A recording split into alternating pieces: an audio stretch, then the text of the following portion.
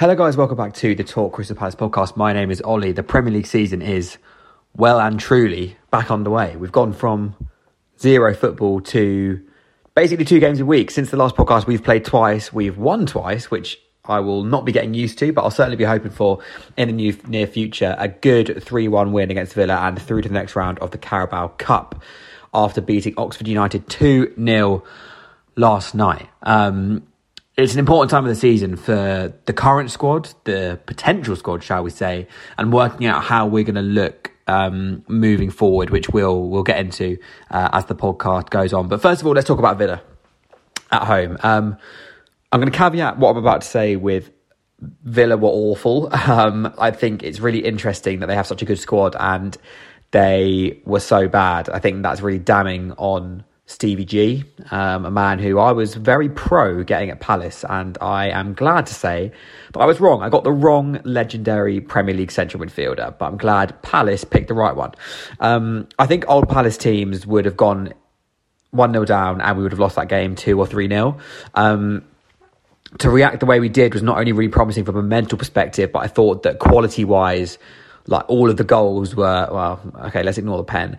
The first 2 goals were of a really high quality. And adding to the one we scored against Liverpool, it shows that we are a good team. We scored 3 very good goals and a not so good goal this season.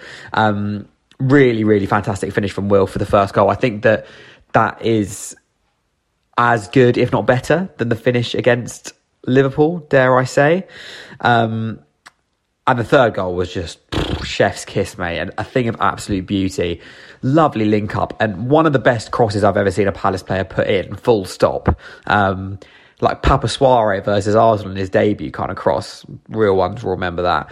And a really, really good finish by JP, who had looked really rusty against Arsenal and in pre-season. So I'm glad to see that he's hopefully on the comeback trail a bit. And then the other striker scoring against Oxford United yesterday, lovely through ball from Schlupp to put him in, and then a Luca penalty special to seal. As I said, 2 wins in the space of 4 days, which is a really, really good sign. But one thing I want to talk about, a kind of glaring storyline, if you like, from the 2 games is both Eddie and Mateta scoring, both scoring kind of different type of striker goals. And my thoughts on who's going to get the nod this season, because I feel like we've got options, really. You know, you've got 3 options in that camp. You've got Edouard to start every game, you've got Mateta to start every game, or you've got alternate between the 2. Alternating between the 2 is not something which is kind of typically done by teams like us. But I think there's a strong case for doing that. And I'm going to get into my thoughts on that little mini debate right now.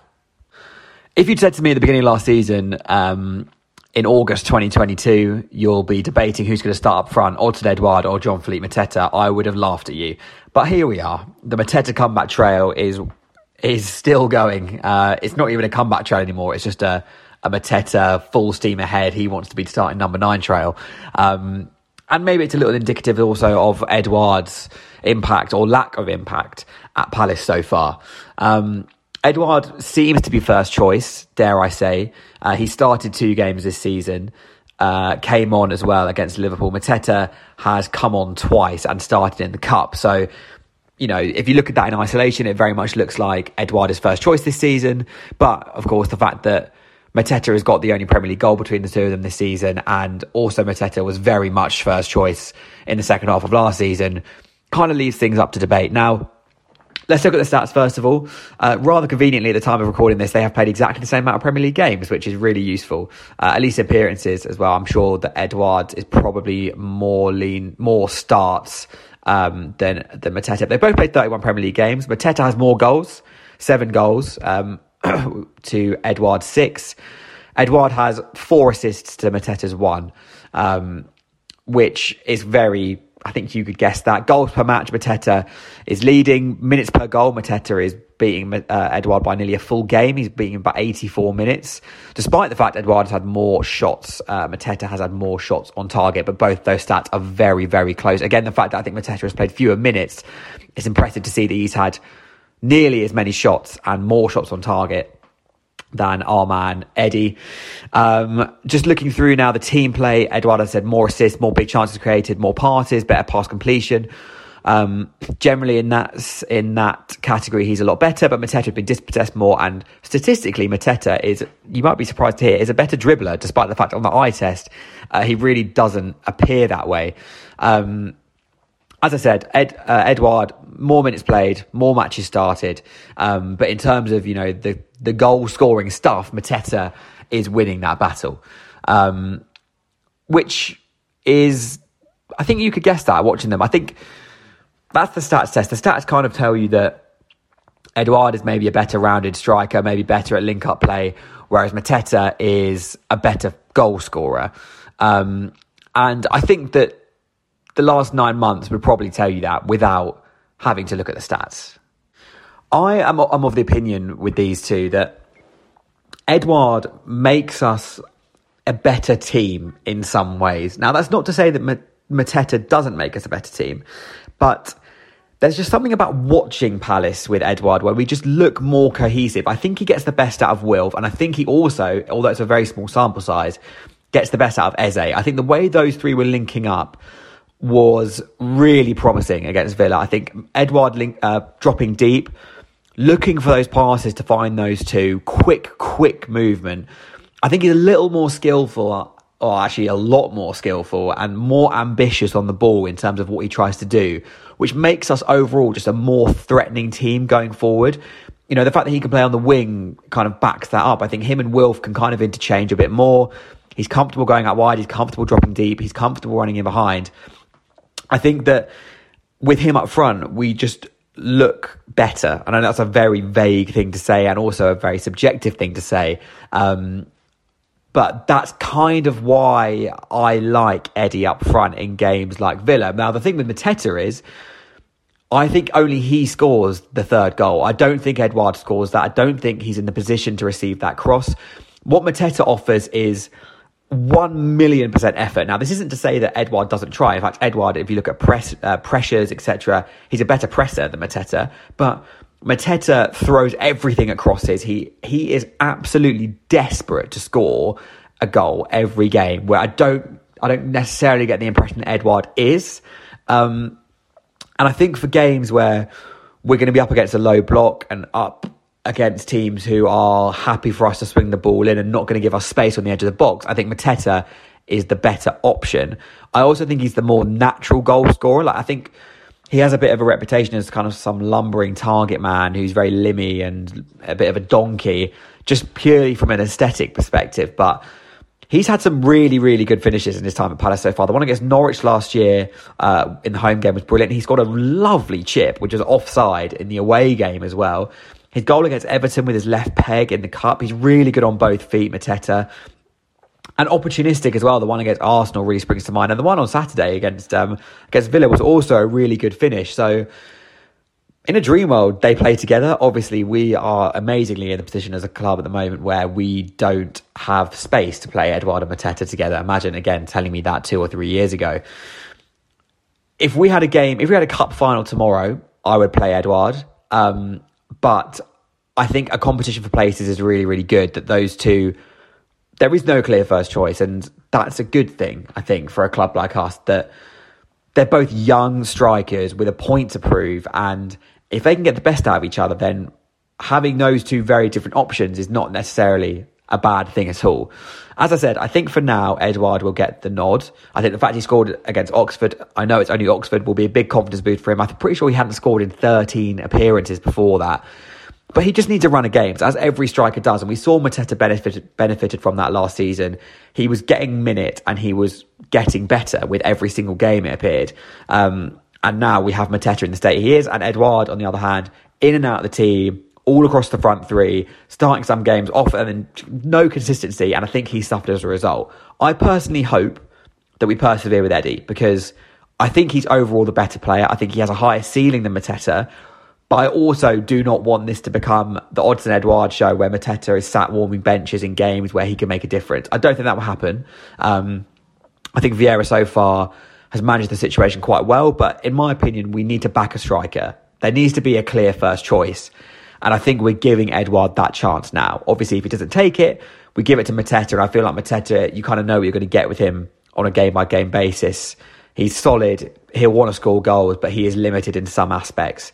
Edouard, I feel like, is just exciting, isn't he? He's the kind of player who, at his best, is a really, really, really good player. And I feel like Mateta maybe isn't, and maybe that's harsh, but in that debate, I'm thinking Edouard is maybe better for the team, and he also gets the best out of Wilf and Eze, which is so, so important. And on the subject of Eze, let's talk about the midfield. Now, I think I said in the last podcast that in our best midfield, Decore and Eze have to start, and that third person has to accommodate them. Now, I made a shout for Will Hughes, who I still think will have a role to play this season. When fixtures pile up a bit, he could obviously play either in that kind of like deeper number 6 role or in that 8 role a little bit further forward. I was critical of Schlupp after Arsenal, and I was fairly convinced, to be honest, that him and Eze wouldn't work together. But against Oxford, I'm reliably told that he changed the game when he came on, obviously set up Edouard with a lovely through ball. And against Villa, I think there was a slight tactical change, which I got the impression that Schlupp was doing what another midfielder would do in that role, rather than being Schlupp in terms of lots of ball carrying, I don't know, maybe sometimes a little reluctant to do the dirty work in midfield. He was there to accommodate Eze primarily and then showcase his abilities when the chance came. And I thought against Villa he was much better. And I think often if you don't notice Schlupp in midfield, sometimes that's a good thing, because he can often stick out, in my opinion, as someone who's a little lazy, someone who sometimes can appear a bit pedestrian. But against Villa, he was neither of those things. He should have had a goal as well. And it was very interesting to see that he actually, in my opinion, had thrived in that role. Kind of against Liverpool, definitely against Villa, and again, by the sounds of things, against Oxford. Do I think he's the answer in that central midfield role long term? I'm still not sold on it. I think that he's not a central midfielder, really. Like, he can play there to a very good standard, but I'm not sure I would want him there for a full season. He's similar to Mateta in a way. Like, I think there's definitely games where he can thrive there. He can be amazing in that role, and he can offer us a lot across the space of a season, but I don't think I want to rely on him all year round.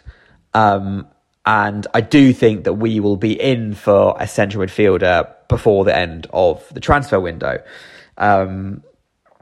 Which brings me on to my next point, kind of. I think that Schlupp right now is the best option we have now that MacArthur's injured. And I think that needs to change, really. I mean, we obviously can't rely on James MacArthur all season.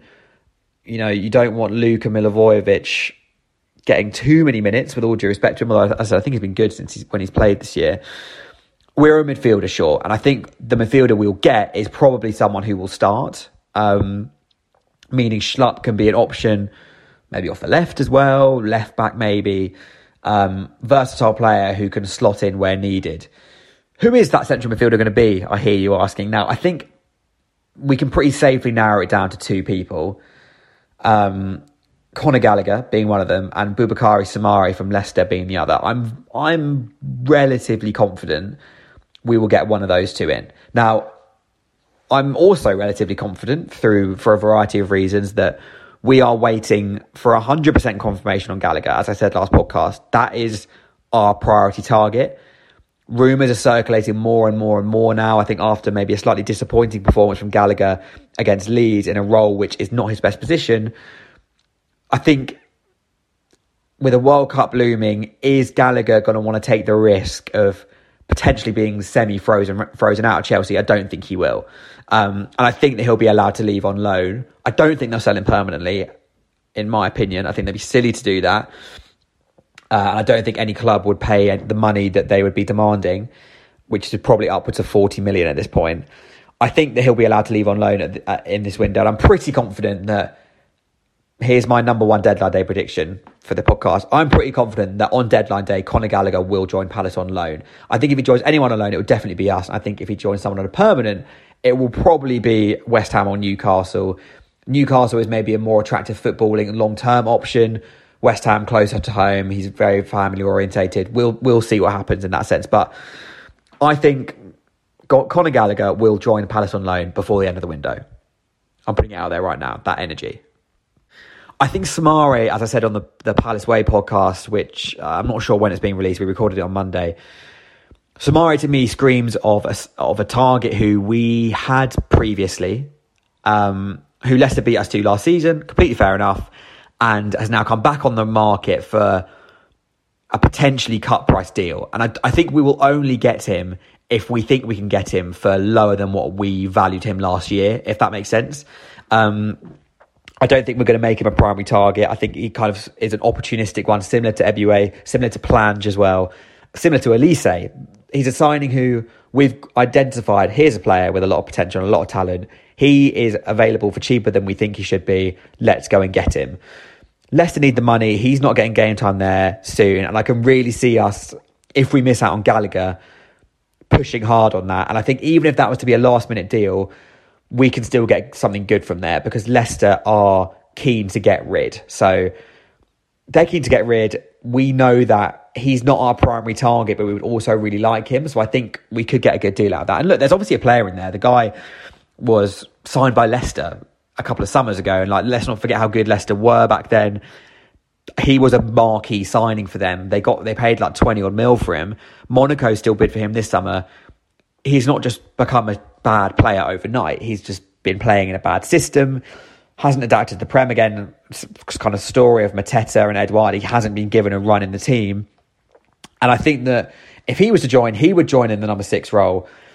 Decore would move forward and play next to Eze. That would be my midfield prediction if he joined. My prediction number 2 for deadline day is that if Gallagher doesn't join, Soumare definitely will. There you go. There were murmurs of Aouar from Lyon. I don't think that's true. I think we're being used. I don't think that a player like that, not only in terms of his actual tactical profile, but also in terms of his kind of dressing room profile, if you like, that's not happening. Prediction number 3, that deal will not happen. Full stop. That's the one I'm most confident on. Obviously, the next 2 rumours, I'll go through them one by one. Wan-Bissaka, I think I said last pod I was confident that would happen. I'm less confident now. I think it sounds like United won't be able to replace him in time, and they're not going to go into the season with Diogo Dalot as their only right back. That would just be suicide, particularly when Wan-Bissaka is not that much worse than him. Dalot is hardly a standout performer. I also don't think that wage-wise it will work. I think that we don't need a right back. Which sounds crazy considering how much we have needed a right back. But, Ward and Klein are clearly doing okay between them. And there are more important positions to prioritise right now. I think we're not going to go ahead and break the bank for Wan-Bissaka. If another right back opportunity comes up where we can, maybe pay a higher fee, lower wages, that might work. We haven't played Chris Richards there yet. Is that where he's going to be playing? Who knows? There's too much uncertainty around Wan-Bissaka. There's too much money in that deal to make it happen. And we've got too much depth at right back to prioritise it. So prediction number 4 for deadline day is Wan-Bissaka will be staying at Man United and we will not sign him. I'm realising right now there's a very real prediction. I'm going to go 0 for 5 on these predictions. But I am going to save maybe the most exciting rumour for last. Ismaila Sarr, who, again, spoken about last week. He is obviously someone we really like. That's no secret. There were kind of murmurings that the João Pedro to Newcastle deal would stop Sarr leaving. That's now fallen through. Newcastle, it seems like they've gone and got Alexander Isak today for about 60 mil. Are they going to go and then spend 30 mil on Pedro? I'd be very surprised, but you never know. They have got a lot of money. And that if Pedro left, Sarr would have to stay, but now Pedro isn't going, and then Sarr was apparently going to Villa, and they've now fallen out over personal terms, which is obviously very vague. Whether that's wages, I doubt. It will probably be relegation structures. There's murmurings that he met Gerrard and wasn't impressed, which is very damning if true. And now again, it looks like he's more likely to stay, even though they're not getting rid of anyone else other than Dennis. So there's lots of blah, blah, blah, blah here and there with that. I think my prediction for the Sarr deal is my conservative one, is that, when I say conservative, I mean not outlandish. Don't twist my words. My conservative prediction is that will go to the wire, and we have not heard the end of that rumour at all, because we clearly like him a lot. But there's obviously lots of caveats to it. I mean, there's a chance next summer we could get him for cheaper. I mean, he'll have one less year on his deal. Watford could still be in the Championship. He could be pushing for a move more than he is now. But also next summer, the problem is that we could be down a Zaha and or Elise, meaning we have way less negotiation power. And also, he might not be there. I mean, he's clearly a sought-after player. He's a very talented footballer who would be a good signing for a club like Palace or a Leicester or a West Ham or whoever. There's lots of things to kind of weigh up in that situation. I think that we will get him if we don't have to overpay for him. I think if we can get him for, and again, a lot of this rests on Gallagher, I think there's a strong chance that we could get Gallagher. We're waiting for Gallagher news, right? I think we've got a kitty of money. We haven't spent masses this summer, right? We spent, 25 mil-ish, okay? Maybe a bit more, closer to 30. I'm pretty confident we've got more than that in the bank. And we're waiting. We're waiting to see if Conor Gallagher is available on a permanent. And we want to have money available if he is. If he's only available for a loan, I can very much see us getting Gallagher on loan and buying Sarr. That would represent an unbelievable window if that happens.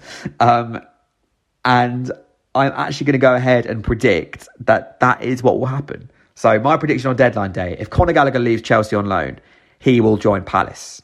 If he doesn't leave Chelsea on loan and signs on a permanent, he will not join Palace. If Conor Gallagher doesn't join Palace, we will get Boubakary Soumaré from Leicester. We will not sign Aaron Wan-Bissaka from Man United unless something big changes and he's willing to make a massive cut on personal terms, or United sign a right back. And if we sign Conor Gallagher on loan, we will sign Ismaila Sarr on a permanent deal. If we don't sign Conor Gallagher on loan and we just instead spend money on a central midfielder, we will not sign Ismaila Sarr. Whew. One take wonder? I think so. Anyway, that is it from my Striker, Schlupp and Signings podcast. That'll be the title. Came up with that just now. Love it. Thank you very much for listening. If you do not follow me on Twitter, please do, or at TalkCPFC. Also follow me on your podcast platforms. Like the podcast, give me a rating. It really helps me out. And follow me on TikTok at Talk Crystal Palace. I've had a lot of support on that, which is really, really good. So thank you for that. Appreciate it a lot. Once a week this podcast will be now. I'm not going to overcommit to anything. Every Wednesday or Thursday. This week, Thursday. Although I am going away next week, so maybe not next week, but we will see. Anyway, yeah, thanks very much for listening. Man City this weekend. I don't like to predict us to beat City ever, so fingers crossed we just don't get battered. Enjoy your weekend, enjoy your next few weeks, and I will catch you guys on the next pod. Thank you.